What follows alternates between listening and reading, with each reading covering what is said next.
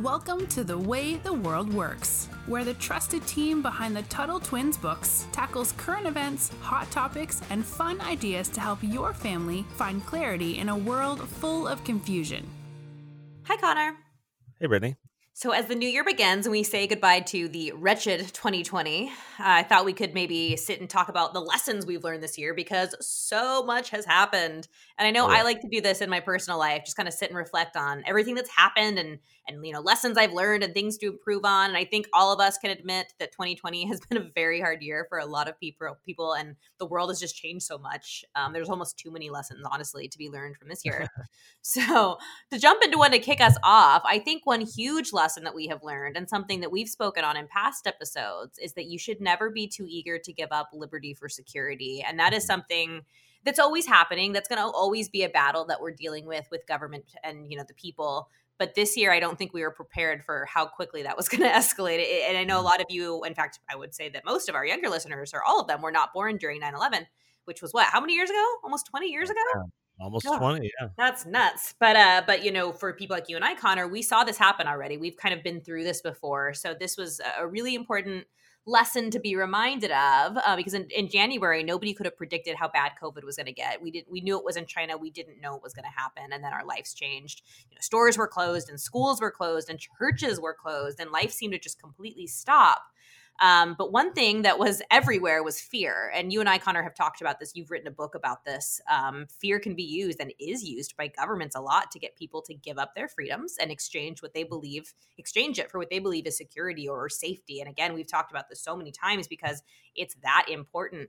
And history has shown us over and over again that, every time we give up any of our freedoms, it becomes extremely hard and sometimes impossible to ever get those freedoms back. And during COVID, and we're still seeing this, we saw a lot of freedoms lost to mask mandates. And I'm not saying it's not good of you to wear a mask when you go out, but we're all for freedom here. And I don't think we should be mandated to wear them. I don't think businesses should be forced to close down. And we were told this would be for our own good, for our own safety. We had to beat the virus, to stay healthy.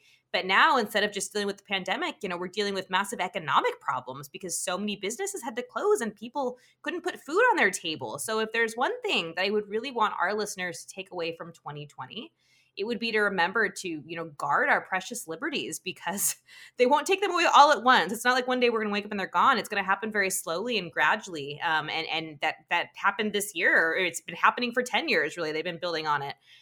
So there's never a good reason ever to give up your liberty for security. So that is my top lesson I want our listeners to learn.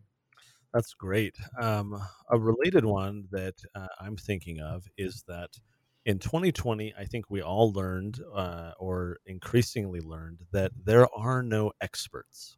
And what I mean by that is there are a ton of experts who are quite often wrong.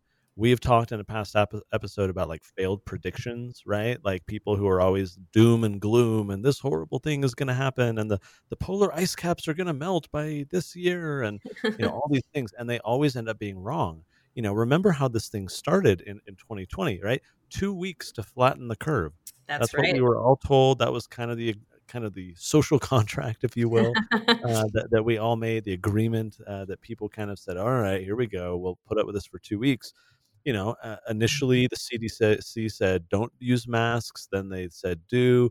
Dr. Fauci, same thing. No, masks don't work. Oh, now they're got to be mandatory. Now they do. Yeah. People claiming that mask mandates help. And then it turns out they don't. People claiming that Sweden was going to, they were killing people, that their laid back approach of herd immunity, where they were just letting people go about their lives normally and then kind of quarantining or helping the high risk people narrowly, that's horrible. All these people are going to die, when in fact, Sweden has been doing far better than most of the countries. Yeah. Yeah, with lockdowns. And so these experts, right? And they're always coming out. In fact, someone was compiling, I saw on Twitter, all these examples throughout 2020 of the top experts saying, the hospitals are going to be overwhelmed. We're going to have these outbreaks. We're going to have X number of deaths, and time and time and time again, they are wrong. And it's very much kind of the boy who cried wolf, right? If you don't know that story, you and your parents can go talk about it. But the idea is if the boy continues to lie, the villagers should catch on pretty quickly and stop listening to the boy that there's a wolf that's coming, right? You need to understand that people who are consistently wrong should not be listened to. And that I think is where we as the public can really improve, is trying to understand that all these experts, that's not to say they're evil. It's not to say they're all malicious. They're all trying to deceive us. I'm not suggesting that. The point is that, if we're saying shut down the economy or, restrict people's freedoms based on what the experts are telling us, the science is directing our decisions. Well, look, these people are humans. They make mistakes. Some of them are corrupt. Some of them are intentionally trying to exert power and do bad things.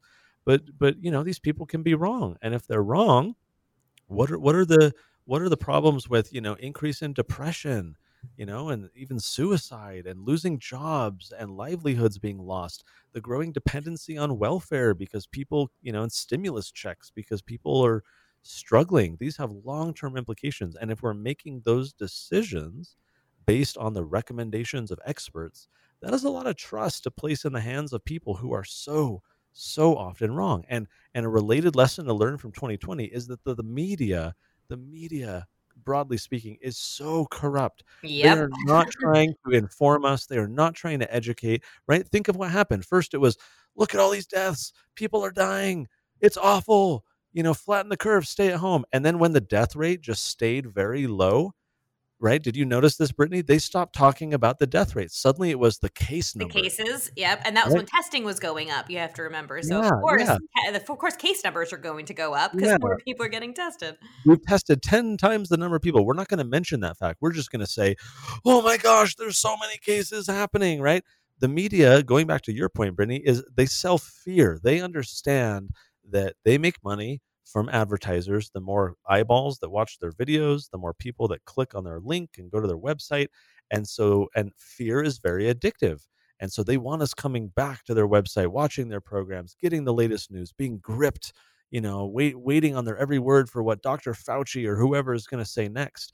And so they're not interested in calmly and rationally saying, oh, well, actually, if you compare the statistics, if you look at Sweden, if you look at the death rate, if you look at the overall fatality, if you do some investigative reporting and you see that the hospital ICU intensive care units are not actually overwhelmed like people are claiming, right? We don't have any of that because that would calm people down. That would help resolve the situation. And those in power don't want things to be calm. They like the state that we are in because we are easily manipulated and controlled. And so, just like one lesson is that there are no experts, the other lesson is that the media doesn't care. They will quote, they will quote whatever quote unquote expert that they can get to sell fear and keep you watching their program.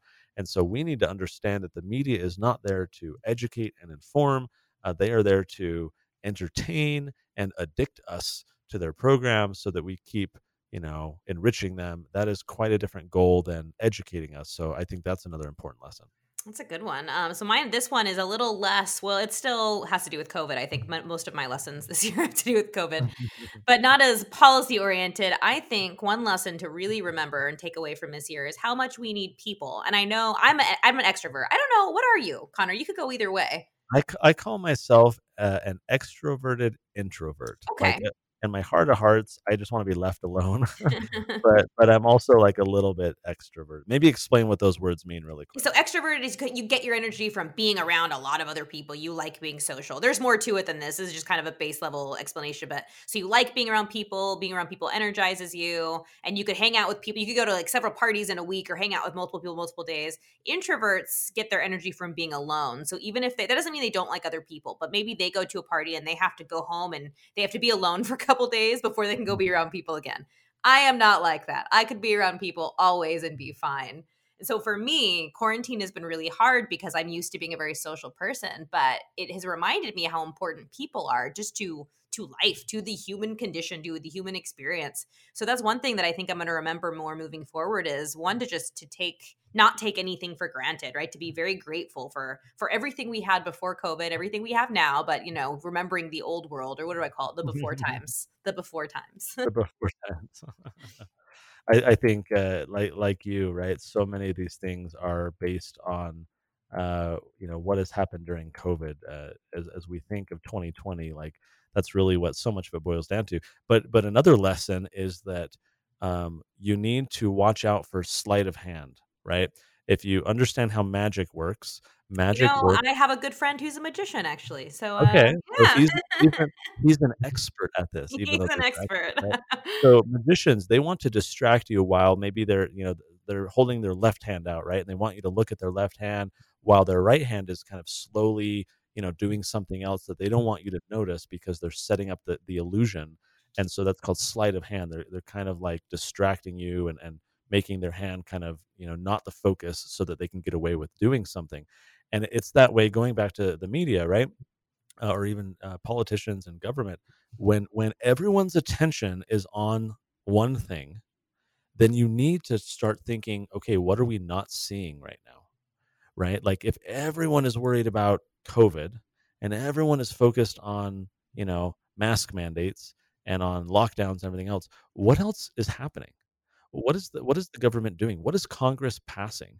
What's happening in the economy? What is the Federal Reserve doing? You know what I mean? Like, and so throughout time, throughout the years, we've seen instances like this when everyone's focused on something else, and then something else just kind of quietly moves forward. Yep. I think of, we've talked about the creature from Jekyll Island, the Federal Reserve in past episodes. Like that's a great example, right? The way that happened is everyone was focused on Christmas. No one was paying any attention, and Congress quietly, enacted that law and cemented the future ruin of the economic system.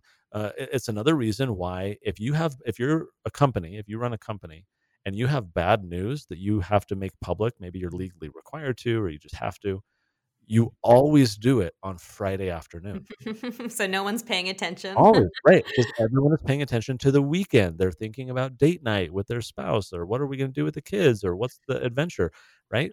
That is the time to release bad news. And so, to me, one lesson is again, everyone's focused on something, but what are the other things that we can be paying attention to?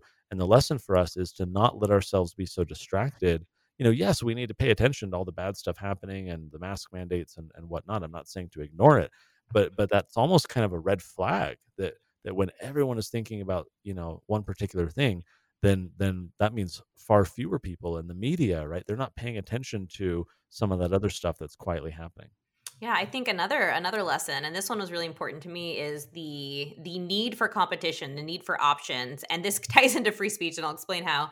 So we've seen Twitter and even Facebook do a lot of censorship, and we've talked about this also in past episodes that they're private companies, that they are allowed to do that. They're not, they're not in the Constitution. Or free speech does not apply to these private companies. But that being said, we've seen a lot of censorship, and that's well, I think it's very scary. But one thing that it's really brought the need for up into the public is that we need more social media platforms. There's no competition for Facebook and Twitter. They are the only game in town.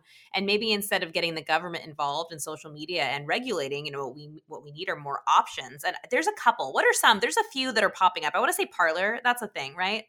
Yeah, Parler's become pretty popular recently. I think MeWe, Okay. MEWE, is another one that has come out.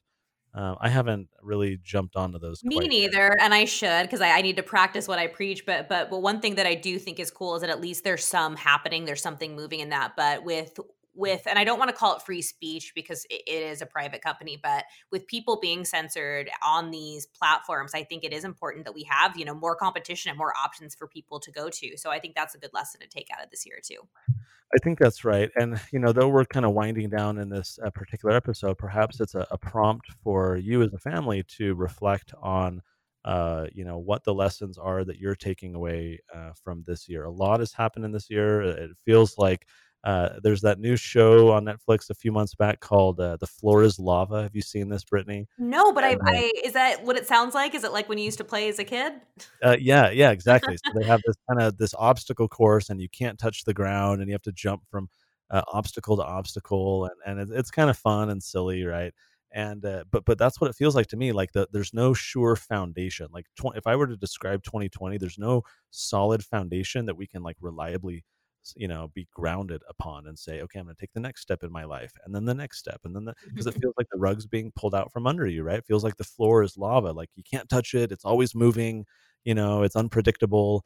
And so here's to hoping perhaps that 2021 is a little bit more of a stable foundation for all of us. But I think even with those instances, those circumstances where there's a lot of unpredictability, where things are always changing, when a lot of negative things are happening, I think it's also an opportunity for us to look at the silver linings. They are always out there, right? Where there are challenges, there are also opportunities. Where there are negative things happening, there are opportunities to serve and help, start a business, even fulfilling a problem that's happening. A lot of companies right now in 2020 have been thriving, right? Because maybe like Zoom, as Oh one yeah. example, right? Like because all of a sudden people can't imagine having a nationwide lockdown to this degree, like 40 years ago, right? Or 20 years ago, even 10 years ago. 10 years ago, yeah. Right, like, we just wouldn't have been able to still have all these meetings and communicate and engage in business and stuff to the same degree. So, even when bad things are happening, it's important for us to not just, like, Eeyore, right? Like, "Oh, ho hum," kinda, "Woe is me," but how can we look at the positive side? How can we actually try and improve our lives and improve the lives of others? So, maybe as a family, a little exercise, take some time, think of the lessons you guys have learned and how it's gonna motivate and help you guys improve as a family, as individuals in the year ahead. Here's to an awesome 2021. We really appreciate you spending some of your 2020 with us. Brittany, we've had a lot of fun on this episode. It's been a pleasure to do it so far with you. And until next time, we will talk to you later. Talk to you later.